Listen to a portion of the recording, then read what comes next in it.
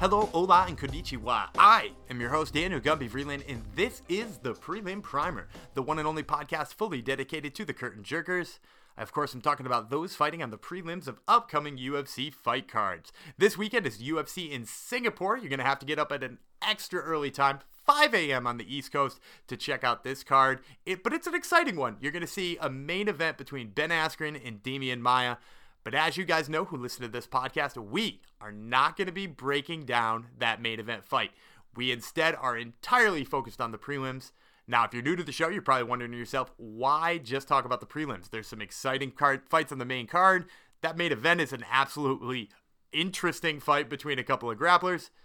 But the answer is quite simple. The reason that we focus on the prelims is because you guys know what's going on in the main card. You know what's going on in the main event. You probably even have some podcasts that you go to where you listen to a breakdown. But what you don't have is a place where you can go to find out about the guys on the early part of the card and get a breakdown there. And we actually think that that's probably the place where you're missing out on winning some money, either gambling or playing daily fantasy sports. And speaking of daily fantasy sports, I would be remiss if I did not mention that this show is entirely sponsored by BSMMA.com. BSMMA.com is changing the way you play daily fantasy sports for mixed martial arts. And the reason that they're completely changing the game is that they have simplified the way that you play it. We don't have to worry about salary caps anymore. We don't have to worry about weird arbitrary scoring systems anymore. Instead, you just pick 5 fighters that you think are going to win, the way that they're going to win, either sub, decision, or knockout, and the round that you think they're going to win. And that's it. It's that simple. And once you've done that, you just get to watch your points rack up. And it's really the best way to do daily fantasy sports for MMA. And if you don't believe me, you can head on over to bsmma.com right now and play one of their free contests. They have contests going on right now for free. You can win some awesome BSMMA swag. Or if you're feeling really confident, they've got some really fun for cash competitions, and you're going to want to make sure you get on those at bsmma.com. So go ahead on over there, make your picks today. And to help you out with those picks over on bsmma.com, I have enlisted the help of another savvy co-host. Joining us from the Fight Library is Blaine Henry. Blaine, thanks so much for joining us. Hey man, thanks for having me. I don't know how savvy I'm going to be, but I'm going to give it my all. All right, sounds good. So as you guys know, who are familiar to the podcast, we start by putting 5 minutes on the clock. And we're going to start this round by talking about Randa Markos versus Ashley Yoder. So Markos is 1-1-1 in her last 3, which has kind of been the standard with her. She's bounced back and forth between wins and losses. She drew against Marina Rodriguez, beat Ashley Hill, and lost to Claudia Gadelha. Ashley Yoder started her UFC career with 3 straight decision losses, but she's since bounced back with 2 straight wins against Yuri Kondo and Amanda Bobby Cooper. So, Blaine, my question for you is, I'm kind of hoping to see this fight go to the ground, because I think it's where both of them are their best. Do you think the fight ever gets to the ground? I actually don't think the fight goes to the ground, but when you see 2 people that want to go to the ground, like I think the main event's going to happen, it's going to be a lot of stand-up. I think this fight's going to be a lot of stand-up. I think Yoder and Markos will respect each other's ground game. Then again, I could be completely wrong, and one could completely dominate on the ground. But I feel like Yoder, she'll want to keep it standing, and Markos will as well. It'll kind of be like I don't want to say gentleman's agreement with these 2, but you know what I mean. A gentleman's agreement that, no, we're going to stand and bang since we respect each other on the ground. That's sort of interesting, too. And now I'm wondering, given that fact, we've seen both of them have varying degrees of success on the feet. Like Yoder looked good against Dern. Markos looked good against Hill. But at other times, they've both looked a little sketchy on the feet. Which of them do you think is the advantage if it does stay on the feet? I think Ashley Yoder does, with her wins over Kondo and Cooper. She's grown a lot. She has 2-fight win streak going on here. Markos is still, she's a great prospect and everything, but she's just had a rough go of it lately, and I don't see that changing anytime soon, to be honest with you. As much as I want her to be good, I feel like Yoder is going to be the better of the 2 fighters this fight, because of the fact, she's young and she's growing and she's learning, so. Yeah, I agree with that, too. It seems like every single time we see Yoder, she grows and leaps and bounds. And like you said, it's because she's early in her career. Just one more follow-up question. If Markos decides to take it to the ground, do you think Markos can win a fight there? I think she can win a fight on the ground. I don't know if she will win the fight on the ground. I feel like Ashley Yoder will be, how do you say, she wants to get up because she wants to keep the fight standing, and I feel like she has the skills and she has the talent to be able to simply get up out of a takedown from Randa Marcos. Her ground game is good, but I don't feel like it's Tatiana Suarez good. Yeah, and I like her scrambling, too. That's another thing I like about Yoder. So it sounds like we're leaning pretty much the same way on this one. I like Ashley Yoder by decision here. How about you? I like Ashley Yoder via split decision. I'm going to take it a step further. Oh, love it. So we're going to move on to our second fight, which is Sergey Pavlovich versus Maurice Green. So Pavlovich is 1-1 in the UFC. He lost his debut, which was a main event against Alistair Overeem, and followed that up by absolutely decimating Marcelo Golm. Maurice Green is a quiet 3-0 in the UFC. He beat Mikael Batista, Jeff Hughes, and Junior Albini in 3 different ways: submission, knockout, and decision. Both of them are not, none of those people on Green's list are particular killers in the striking department. How do you think he fares against somebody who does seem like a killer in the striking department in Sergey Pavlovich? Well, if you've ever played the video game Dark Souls, they have bosses that have skill checks. Basically, it's are you ready to go on to the next part of the game? And Sergey Pavlovich and Maurice Green are both skill checks for each other. I feel like Maurice Green, he's got an advantage here because he has more than one weapon, whereas Sergey Pavlovich, he has bombs in his hands and he can knock you out at any moment. But as we saw with Green's last fight, who was that? Was that Albini? Yeah, it was Junior Albini. Yeah. He knocked out Junior Albini in the first round, and it was vicious, man. He looked good. I like the crochet boss in this fight, man. I really do. That's interesting, too, because I tend to think of Green as his best weapon being his grappling. I think his submission game's good. I think his top game's good. I even think he's good off of his back. But it's interesting to think about him, standing and striking here because, Junior Albini, you're right. He did put him away. Junior Albini's got a hard head, so he's got good punching power. But does this then just wind up being one of those fights where the first guy to land gets the knockout? I think so. Maurice Green is a giant, first of all. He's 6'7". So these two guys, this is not gonna be one of those fights. Then again, you mentioned Green's clinch work. You got me changing my mind here. This might be a fight where Green grinds him out on the fence. He hasn't done that quite yet, but at the same time, he's 6'7". He has the length on Pavlovich. Even though Pavlovich has an 84-inch reach, that height's going to play a big difference for Maurice Green. He can either keep him away with the jab or he can keep him on the fence, much like Reem did. Yeah, it'll certainly be interesting to see which of those methods that Green goes with, and I think ultimately that'll sort of decide the fight where he decides to fight it. So I'm going to ask you, what do you got for a prediction in this one? This one's the toughest one of all the ones I was looking at. I'm going to go ahead and go with Maurice Green via knockout in the second round, TKO. All right, I'm going to go with Sergey Pavlovich. I think he knocks him out in the first round, and I think we're right on this one. I think it's a fight where the first guy to land pretty significantly is the one who wins the fight. And that's going to do it for the end of our very first round. We're going to take a quick break and talk to our sponsors, and we'll be right back with round number 2.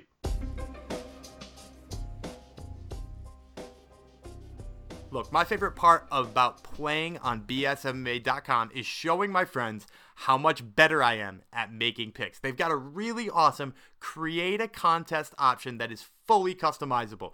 You can put any amount in there to wager. You can put any kind of payout structure. You can invite as many of your friends as you want. Heck, you can even set up a game that has a $0 entry. That's it. Just a $0 entry. Maybe you just want to prove to them that you're smarter.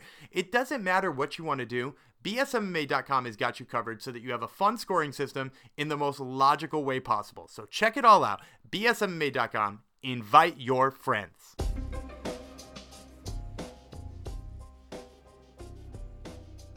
And we are back with round number 2. I'm going to put another 5 minutes on the clock.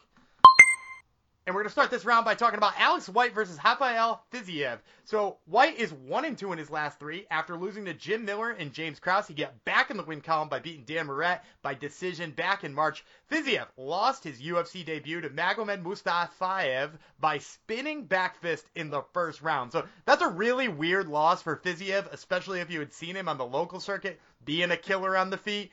Are you concerned about his chin in that it maybe wasn't tested outside, or was that just a complete fluke? I mean, it was a complete fluke. First of all, Magomed's Russian, and these guys pull off crazy things all the time. So it wasn't a surprise to me as much as it was a wow moment. because I've come to expect these things from these guys from that portion of our planet. That said, I don't think Alex White has those kind of weapons in the arsenal against Fiziev. I don't think he'll be able to put him away in the same spectacular fashion if he can put him away. Yeah, and I also think, too, with Magomed Mustafayev, I think that guy is a guy who Fiziev worried a little bit about the grappling game with, right? Like, he was worried about possibly getting taken down, getting grinded up a little bit. And I think for that reason, his hands were a little bit lower than he would traditionally hold them. Versus Alex White, that's not going to be the case. I don't expect him to be worried about a takedown from Alex White. He knows he's going into this fight to fight exactly the type of fight he wants to fight. And I think that comfort level is also going to help him in here. Now, here's the real question, though. So it sounds like you're leaning with me with Fiziev. Do you think Fiziev has the ability to knock out Alex White? Oh, absolutely. He's going to steamroll Alex White, and that's going to be the end of it. I don't think it's going to be a long fight at all. I think he has bad intentions for Alex White, not because of Alex White, but because his UFC debut was spoiled. He's such a hot prospect coming in. He's tore up the regional circuit, and I just see him coming in here with a vengeance because he feels like he has to prove something because he lost his UFC debut. Yeah, I'm going to go with the same thing. I think Fiziev by first round knockout is the pick here all the way. Now, for our second fight of this round, we're going to talk about Enrique Barzola versus Movsar Evloev. So Barzola, he's won 5 of his last 6, which is kind of surprising. His only loss in there was to Kevin Aguilar. He beat Bobby Moffett in that range, Brandon Davis, Gabriel Benitez, all kind of interesting names. Evloev is only 1-0 in the UFC. He just made his debut, beating Sungwoo Choi in his debut. Both of them average about a takedown every 3 minutes in their fight, which is crazy. 5 takedowns per 15-minute fight. Which of them here do you think lands more takedowns? Because I think they're both going for him. This is going to be another one of those stalemates, but not quite for the same reason that the Yoder fight. I think Evloev, however you say his name, I apologize for butchering that. I think he's going to edge him out in the grappling department, and I think these guys are going to have to stand. They're going to be forced to stand up and trade shots because these guys, they're both very, very good at getting to the ground, and they thrive getting the fight on the ground. And when you have two guys that are proficient in the same thing, it's a great to when they get there, but oftentimes it gets a little hard to get there. Yeah, that's sort of interesting too. Yeah, it would be a real bummer again if neither of them hit a takedown, because I actually enjoy Enrique Barzola's top game. I haven't seen much of Evloev's, but I like Barzola's top game, and I think he's actually a really interesting fighter. As I said, he's won 5 of 6, which is sort of surprising. He's done a lot of it with his grappling game. Even in the Kevin Aguilar fight, his grappling didn't look awful. I'm interested to think, though, if this does stay on the feet, which of them do you think has the advantage? I think Barzola has the advantage on the feet, and I think that's where he's going to win this fight against, what's his name? Evloev. Evloev. Jeez, these Russians and their names. But yeah, I think he has the advantage on the feet, just from sheer experience of the UFC. M1's a great circuit that he's fought in, but at the same time, it's still not quite the competition level that the UFC is, and he's seen that competition level. Yeah, I agree entirely too. And as a separate note, I think actually the person, if it does seem to be a stalemate, the person who's probably going to continuously go back to the takedown and try over and over again is Barzola. And as a result, I also think that leans towards him as far as the judge's eyes, right? If this winds up being a fight where they're pinned up against the cage, one of them going for a takedown, not necessarily being successful, but, leaning on him for, 2-3 minutes of a round, mostly a stalemate on the feet, I think it leans Barzola by decision there, and that's why that's the pick I'm going with. I'm going with Barzola by decision. How about you? I'm going to take the same thing, as simply because of what you said. Pushing against the cage, judges oftentimes are ignorant to that, which sucks because it's an integral part of the game. But if he's shooting for takedowns and he's trying to be offensive, I think the judges tilt the fight his way in a very close fight. I won't say split decision this time, but I will say a decision for Barzola nonetheless. All right, well, that's going to do it with the end of our second round. We got 2 more fights to go in the third round, but first, a quick word from our sponsors.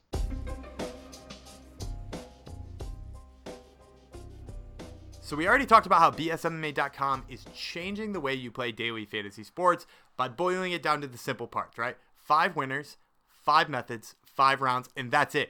But also they've got a really fun bonus system that helps give extra points to the people who actually know how the fight's going to go. For instance, if you really think that your fighter is going to land a big one-punch knockout, you add the Debo bonus and you get 10 bonus points if they do just that. So if you know that not only are they going to win, they're not going to win by TKO, they're going to win by violent one-punch knockout, that's the type of thing that you can slap on. There's also extra bonuses for extra takedowns, all kinds of other things, the quickness that they get it done. If you know how the fight's going to go, you're going to get rewarded at bsmma.com. And really, what more do you want from Daily Fantasy Sports? Now, back to the show.